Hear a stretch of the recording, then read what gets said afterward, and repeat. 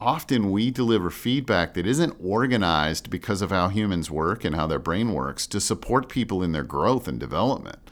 Often we deliver feedback because of what we feel like we need to say to someone because of what we saw or noticed.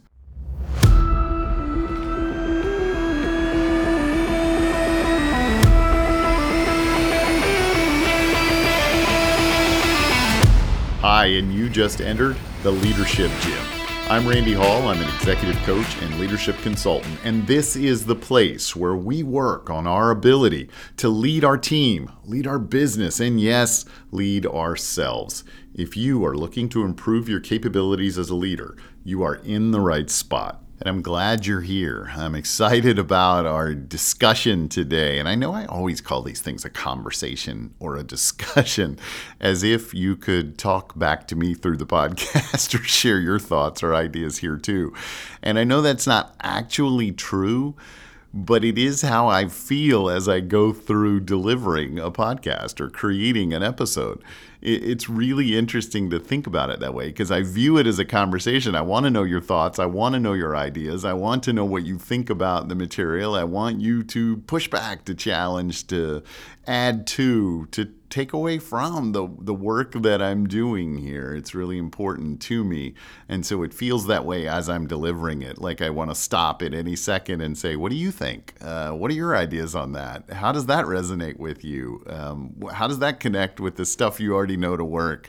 It's just how I feel as I do those things. So it's really interesting to me. And that's why you hear me say it that way, because I believe that's what we're doing, is putting a conversation out there in the world. I do hope that as you listen to these episodes, if they matter to you or if they make a difference, or if you have some thoughts, that you actually share those with us. And I know you can't share them live right here, audio, but if you go to leadershipgym.com/12, for example, no matter what the episode number, /12, /13, whatever we're doing, you can actually leave comments there. And I would love that. You toss these things into the abyss and you hope that they matter. And you also hope that they stimulate some thinking, even if the thinking is, hey, Randy, I think it works better if you do it this way. Or here's something that you didn't say that you should have. Or here's the way I use that. And here's some other things for people to think about. I love that when it happens, when we get to have that interactive discussion. And so I hope that we're able to create that in the world too, around leadership. When you think about the things that maybe rise to the level of importance that we should be talking about, I always view leadership as way up there in terms of the things that are a priority to discuss. And you can think about it a lot of different ways. Sometimes I get involved in discussions that I feel like are really way down my priority list, but leadership's at the top. Now, of course, it's what I do for a living, and I'm a little bit of a leadership geek, if there is such a thing. I would probably be right there in that very small club. But I want it to be interactive as much as we can make it that way. So go to Leadership Gym, leave some comments for us, have the conversation with us. I was reading an article not too long ago about employee engagement and how we needed to let people know that they were doing a good job to keep them engaged as employees. And I'm thinking most people would probably agree with that, right? That it matters that we let people know they're doing well because they feel good about that. And that they may be more engaged because they feel good about the positive feedback they're getting, or that they know that they made some contributions to the success of the business or the team. That's a concept I think most people can get behind. I understand why people would feel better when they get that kind of information. But I want us today to understand the difference between sort of praise and recognition. I want us to understand the difference between throwing out positive comments to people and delivering positive feedback to them that recognizes the details, the quality, the improvement in the work that they did so that they can continue to grow in that way. I want to make sure that we are able to deliver positive feedback in ways that don't just make people feel good, but also support them in what they want to do more of or how they want to improve the results that they get. So I'm going to give you a 3-step process today because for some reason lots of things seem to have a 3-step process. Although I think in my last episode we had a 4-step process, so I feel good about that. Everything probably can't be 3 steps, but sometimes when I organize these, they seem to land in 3 steps. So 3-step 2 seems weird. 1 won't work. All right, so 3 steps that help you deliver positive feedback that actually also increase the positive results that people have. Hey, as we're talking about feedback, I want to stop here just for a second because feedback is critically important to the way that we lead. If we do it well, we have a lot more impact on people around us, on our teams, even in our family, in our communities. Giving feedback is a skill set that we have to be really good at, and I want you to be your best at it. So go to leadershipgym.com/feedback. You're going to have a free leadership workout there as part of the gym that helps you understand feedback, how to deliver it, how to organize it, how to have a conversation about it that actually does improve people rather than just help them sort of resist it as you deliver it or cause them to defend their position more than listen to yours. So go to leadershipgym.com/feedback and take a look at that. It'll make a difference in how you deliver feedback, and it'll make a difference for the people that you lead because you took the time to go explore this short video and do that better. So do that. Okay, so back to this conversation around positive feedback, positive reinforcement, but also with some details in it that actually allow people to move forward. People love to hear things like, good job, thanks for the hard work, I appreciate you helping us get this work done, and stuff like that. It makes us feel good. There's a lot of research out there, though, and we'll dive into just a bit of it. Some research that indicates that it doesn't make us any better. It's not that making people feel good isn't valuable. It absolutely is. But we can do both. We can make people feel good about the work that they've done. We can also prepare them to improve by the way that we deliver that positive feedback to them. And as a leader, our job is to do both. Make people feel great about the work they're doing and also help them do increasingly more great work as we go. And that doesn't just mean more work, it may mean just better work. If you look at most people in most businesses, they often feel like they are told about what they're doing wrong far more than they are told about what they're doing right. And of course, we have to think about how we balance our feedback. So it's not to say that all of our feedback can be positive. It's also not to say that most of our feedback doesn't have to be negative. And what happens in those environments is our feedback kind of gets written off, right? We become that person in some cases that are just always harping on what's going wrong or telling people what they're doing wrong, or, my boss is always just noticing what I didn't do rather than all the things I did do.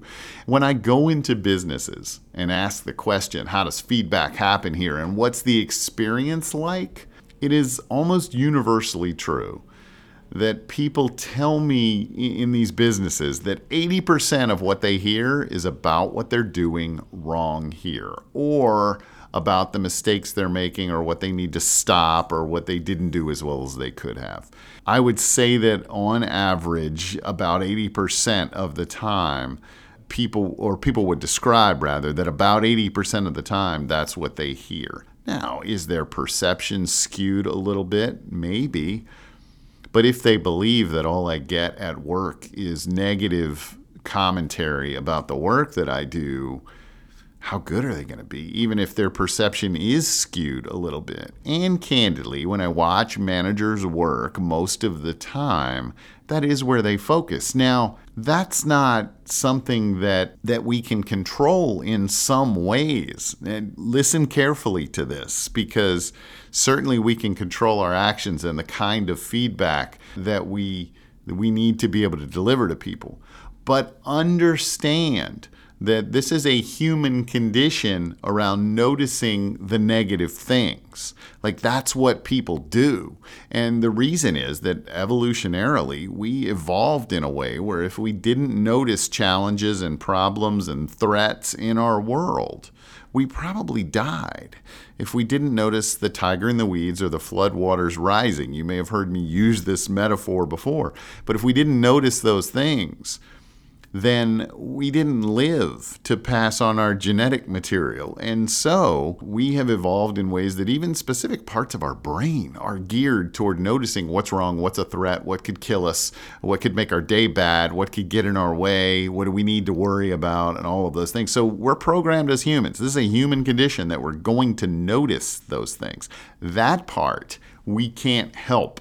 We're going to notice these things, and we're going to notice them at a higher rate, for the most part, than we are all the good stuff happening around us. That's part of being human. Welcome to being human. we don't get a choice there. Maybe when we evolve in another 100 or 1,000 years, we'll be something different. But right now, we got to work with what we got, and that's what we got. We do get to decide what we do with that information, how much of it we act on, and how we go find contrary information to balance it with. So we have to deliver feedback that is balanced. We have to go look for people doing things right. That's certainly part of it, right? And the price to coach well. If we're going to be a leader who coaches people well, we have to find that balance so that we don't lose the ability to coach them. Because if we're only giving them things that they've done wrong, or if most of the time we're giving them things that they've done wrong, and a lot of times when I have this conversation with coaches, hey, how balanced is your feedback? Because it feels like your organization thinks it's not. They will say, well, that's not true. I told somebody just the other day that they were doing great work. Understand, it's not about the fact that it happens. It's about the balance of how often, the frequency, and their perception of that. So if somebody is giving me balanced feedback, I allow them to coach me more. I allow them to coach me better. I listen more because I believe their feedback is balanced. If I believe their feedback is mostly negative, I start to shut out their words and thoughts and ideas because I assume it's going to be painful and disruptive and not improvement oriented in any way. It's just going to be things that are critical of the work that I do. So that's the price to coach well, make our feedback valuable, not just judgmental. And there's no value in it to them if it only feels painful. And so they begin to stop listening to it, right? And so we'll create a track record for ourselves that is, hey, this person gives me valuable feedback. Or we'll create a track record for ourselves that says, hey, this person is always telling me what I'm doing wrong. Now, that's just the beginning of this process. All I want you to know here is that if we don't balance our feedback, we lose the opportunity to give it well. We just become a source of pain rather than a source of support. And good luck getting anyone to listen to your coaching if you're seen by them as a source of pain. It's just not going to happen. But if we get to the part where we can deliver feedback balance, now it's about helping them understand that they can still improve with our feedback because of the way that we delivered it. Not just, even if we're thinking about the positive feedback, back to our original concept here, not just making them feel good because of what we said, but giving them valuable information. So research tells us two things about human improvement, about the way people learn, the way people grow, the way they develop. And we want to make sure that in our positive feedback, we're using this information, this research, to help us do this well. So the first thing it tells us is that we as humans improve the most in areas where we have some capability already. We connect the best with specific ideas in those areas. That's the second thing that we know. So we develop where we're already okay or have some capacity to be good. And then we also connect the best with specific feedback in those areas where we already have some competency. So let me break this down a little bit. What this means is that saying good job today Hey, you did a good job today. Thanks for your help. Even though that's a good thing to say, I'm not suggesting you stop saying it. But it has far less impact than saying, hey, the way that you showed up at that meeting today, prepared and having thought through your plan, that really helped us be more productive. Now, both of those things, good job and the other thing with more specifics in it, make people feel good. So we've checked that box. We've gotten that accomplished. We made them feel good about the work that they did. And that is important. It just shouldn't be alone, because only one of those things actually help them improve their performance. So now I've put them in the position to actually develop. If I use that second kind of feedback, I've put them in a position to develop in an area where they've shown some capability, they've done some things well, and also have given them real context about where they can continue to focus, improve, build on the strengths that they already have. You can almost feel a human brain connect to that well versus the great job or that was a good meeting or thanks for participating. You can almost feel them start to make a new mental map for themselves. Preparation is good. Thinking through meetings ahead of times is good. I probably want to do more of that. So we did the work as a leader to help them get better in the way that we delivered our feedback, not just wish they were better. We did our hard work as a leader to deliver feedback in a way that actually gave them something concrete to work with and move forward from. And that's really important. What do they need to hear? And how do I need to say it as a leader to help them, rather than what do I feel like I need to say because of my observations? Often we deliver feedback that isn't organized because of how humans work and how their brain works to support people in their growth and development. Often we deliver feedback because of what we feel like we need to say to someone because of what we saw or noticed. And if my goal is to improve their performance, why? Why do I construct my feedback based on what I need to say? Or often we'll couch it this way, or we'll think about it this way. This is what they need to hear. We're telling ourselves that. We're kind of lying. We're kind of lying to ourselves when we say that. What we really mean is this is what I want to say to them. Now, we can say this is what I think they need to hear, but we don't really know what they need to hear. What we do know is if we can make it concrete, specific, and based on strengths that they have, then the research tells us people can learn from that. We do know that. So make sure that we're separating those two things. What they really need to hear based on the research that I'm sharing here and what we're talking about, rather than what I feel like I need to say.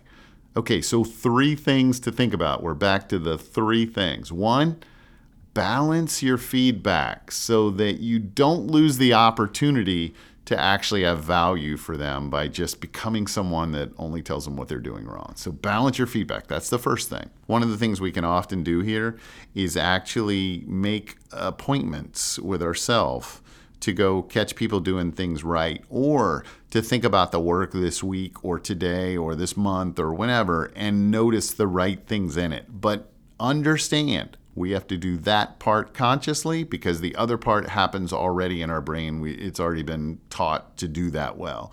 So we have to make ourselves go find the good stuff. The bad stuff will seek us out. And we will build habits around it that will then help us do it more easily the more we repeat it. But we need to spend time and say, hey, I'm going to go find out what my people did really well this week. Think about their work.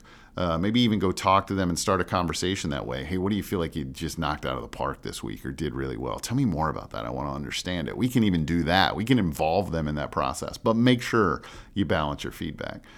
2, that's 1.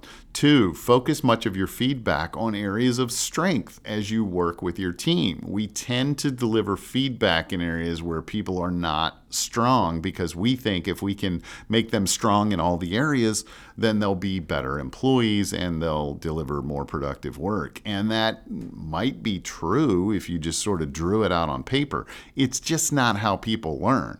I connect better to things that I already have some degree of capability around, not things things that I feel incapable of doing well. So we want to try to focus on areas of strength. Hey, here's something that you're doing really well. Here's something that if you added to that might even continue to make you phenomenal there. This is where we as humans get excited. We don't like doing things that we're lousy at, and by definition, we're always lousy at stuff as we're learning to do it in our early stages of it. We have to be bad at everything before we're good at anything. And so we understand that. Just know that what we want to look for are places where they are showing improvement, having some capability. We want to focus there first. Yes, if there's big holes in their game, we got to help them fix that. And that's a different kind of feedback, a different kind of coaching, a different kind of work. The process is the same. We just have to think about it a little bit differently as we execute it. We'll cover that maybe in another episode, but focus much of your feedback on their areas of strength. We simply learn as humans better that way. And then be specific with recognizing what they did well as part of your feedback. Be specific about the thing that they did, the way you showed up, the words you used, the way you handled that customer, the way you asked those questions, the way you prepared for a meeting, the way you prepared for your day, the way that you showed up this week, the specifics associated with that. Not just thanks for being here, but here are the things that make me want to thank you for being here. Here are the things that you did exceptionally well that cause me to have the feeling that I need to thank you for them.